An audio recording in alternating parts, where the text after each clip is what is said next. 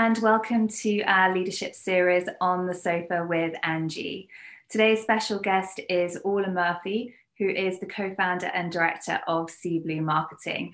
Orla, it's a pleasure to have you on the series today. Thank you. No problem. Great to join you, Angie. Thank you. So you've had a great sort of corporate career prior to co-founding your own marketing agency, having spent a number of years at Vodafone, at Symantec, and more recently Virgin Media. Could you tell me, obviously you've had multiple roles within those companies as well. So change has been a sort of an integral part of your career. So how do you embrace change? It's funny. I think the only certainty in life is change, right? I think particularly in large corporate organizations.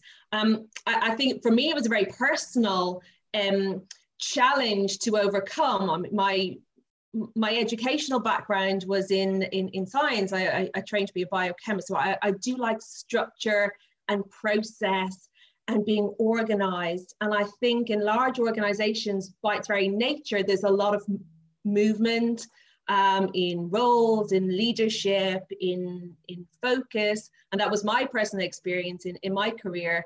And it's really about how do you get yourself comfortable with that movement and change, and actually, rather than seeing it as a negative, to look for the potential and the opportunities. And my story was, the change within the company I was at the time actually facilitated me to progress and develop within my career, to take on greater responsibilities, move to managing a bigger team, having more direct input into the direction that the department that I moved to was going to. So actually becoming comfortable and embracing that change actually allowed me to achieve a lot more than if I had stepped back and got quite defensive about it. So I think being open and embracing and seeing the potential in change is really important. Absolutely. And I think also as part of that, as women, there can often be a fear of failure as well, which prevents us from moving forward. Do you have a fear of failure? How do you manage and sort of think about failure? Yeah, it is that thing that's inbuilt in us, isn't it? I think that, and I do talk a little bit about, imposter syndrome. It has a name now, doesn't it? And it's that constant feeling of, am I good enough? Will I do this? Will I get the results I expect? Will I fail? And it's something, the way to look at it is feel the fear and do it anyway, right? That's the other thing I often think is as part of that embracing change, right? It is stepping outside. It's not being afraid to fail and viewing it as a way to learn and to push and to grow. And I don't think anyone can necessarily teach it to you. It's something that you have to get comfortable with yourself. And I know I definitely have some down days where I'm worrying, and I think now having stepped into being a business owner, I think I worry even more about potentially failing, but it's actually harnessing that then and turning it into positive energy about, keep pushing, keep striving, keep going. If you fail, what's the worst thing that can happen? I start again, tomorrow, clean slate, and we go again. So it's just a way of turning negative into positive. Absolutely. And interestingly, it's those companies that embrace failure and actually actively encourage employees and teams to try different things that are the most innovative. And the important thing is to actually learn in the process. So we can't always be brilliant at everything, but it's in those moments of failure that actually are our greatest learnings as well. And I do think within organizations, it's really important to foster that culture, right? That it is okay and it is acceptable, and actually failure should be embraced because it is an opportunity to learn. And as you say, if you don't, if everyone is afraid of failing, you'll never try anything new. you'll never take a different path, you'll never make a different decision because of that fear. But actually culturally fostering that, you know, that it's okay to try new things, and if you fail, we learn, we start again, you know, go again. That's where you see the change and the real innovation happening. Absolutely. And in fact, sort of probably weaving some of the sort of points that you've made sort of together, and sort of change and fear of failure.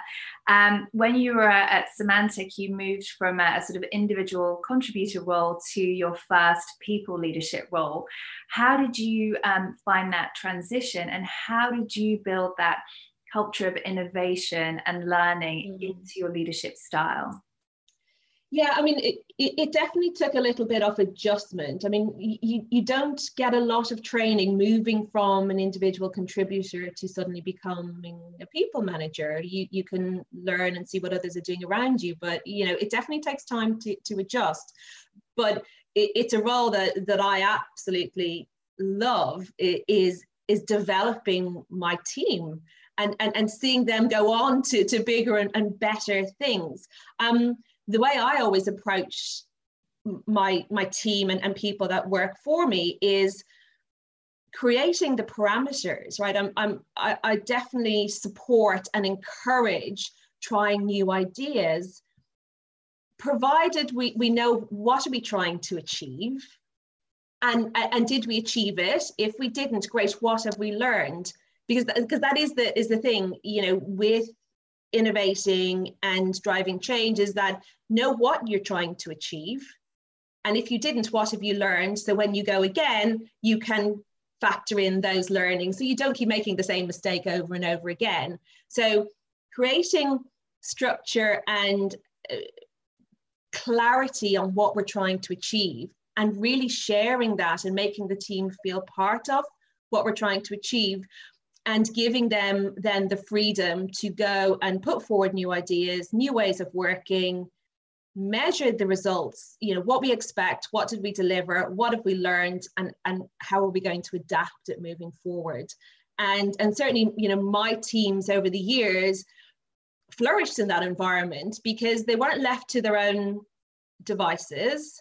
That you know, I'm not a micromanager, so they have that nice balance of structure and freedom, and you know, they deliver great things, you know, great you know, proposition ideas, you know, testing new ways of working, introducing new marketing strategies. And as I said, it's lovely now to see people that have worked for me are now moving on in their careers. They're now, you know, heads of department, moving on to be directors, and I get immense satisfaction from seeing that and following, you know, my team on LinkedIn. It's just fantastic.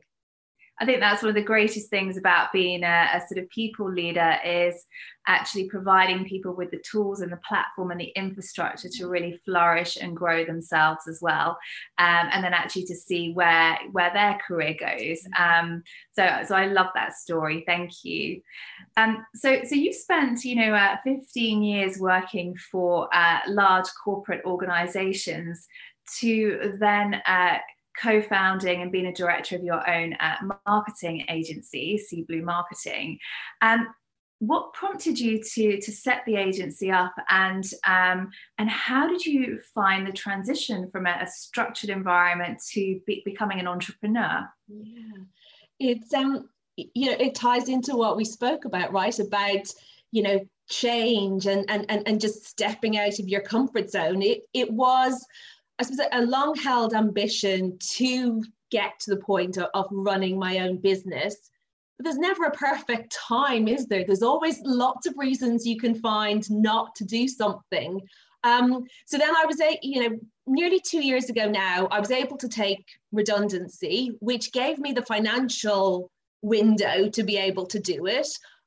It would have been quite easy to go back into corporate life and into another corporate role, and there were the early days where I kind of step out into running your own business. There is a lot of new things to learn, you know, because not only am I a marketing practitioner, but I'm now a business owner and I have to become an expert in sales, in finance, in HR, in going out and really, really selling what we do as a business. And you have a huge team to support you when you're in a corporate organization that you can often take for granted. So I think that was the learning, is like, oh my goodness, there are so many things that I need to learn and I need to do for myself. I don't yet have a team.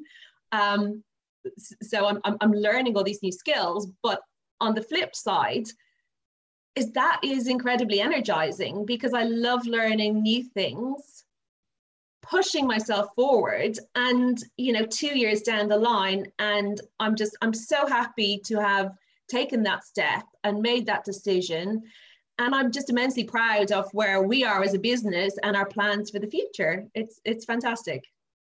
Congratulations, and it's such a big step to take, and it's a massive leap into the unknown. And as you said, like you go from being a master of your craft to then having to learn about accounting and legal contracts and all of those things. So congratulations, and it's hugely rewarding as well. Thank you. And I think the best part is I still get to work in the sector that I know, and organizations that I know and love. So, I kind of have the best of both worlds. But no, it's fantastic. Absolutely. And so as a final closing question, what advice would you give to your younger self? Well, I think the advice I would say is know your value. So be confident in the value that you are delivering, and embrace change. Take that step, look at the growth opportunities, and don't be afraid of it. Love that. Know your value and embrace change. Thank you so much, Orla. It's been an absolute pleasure talking to you this afternoon. Lovely to talk to you.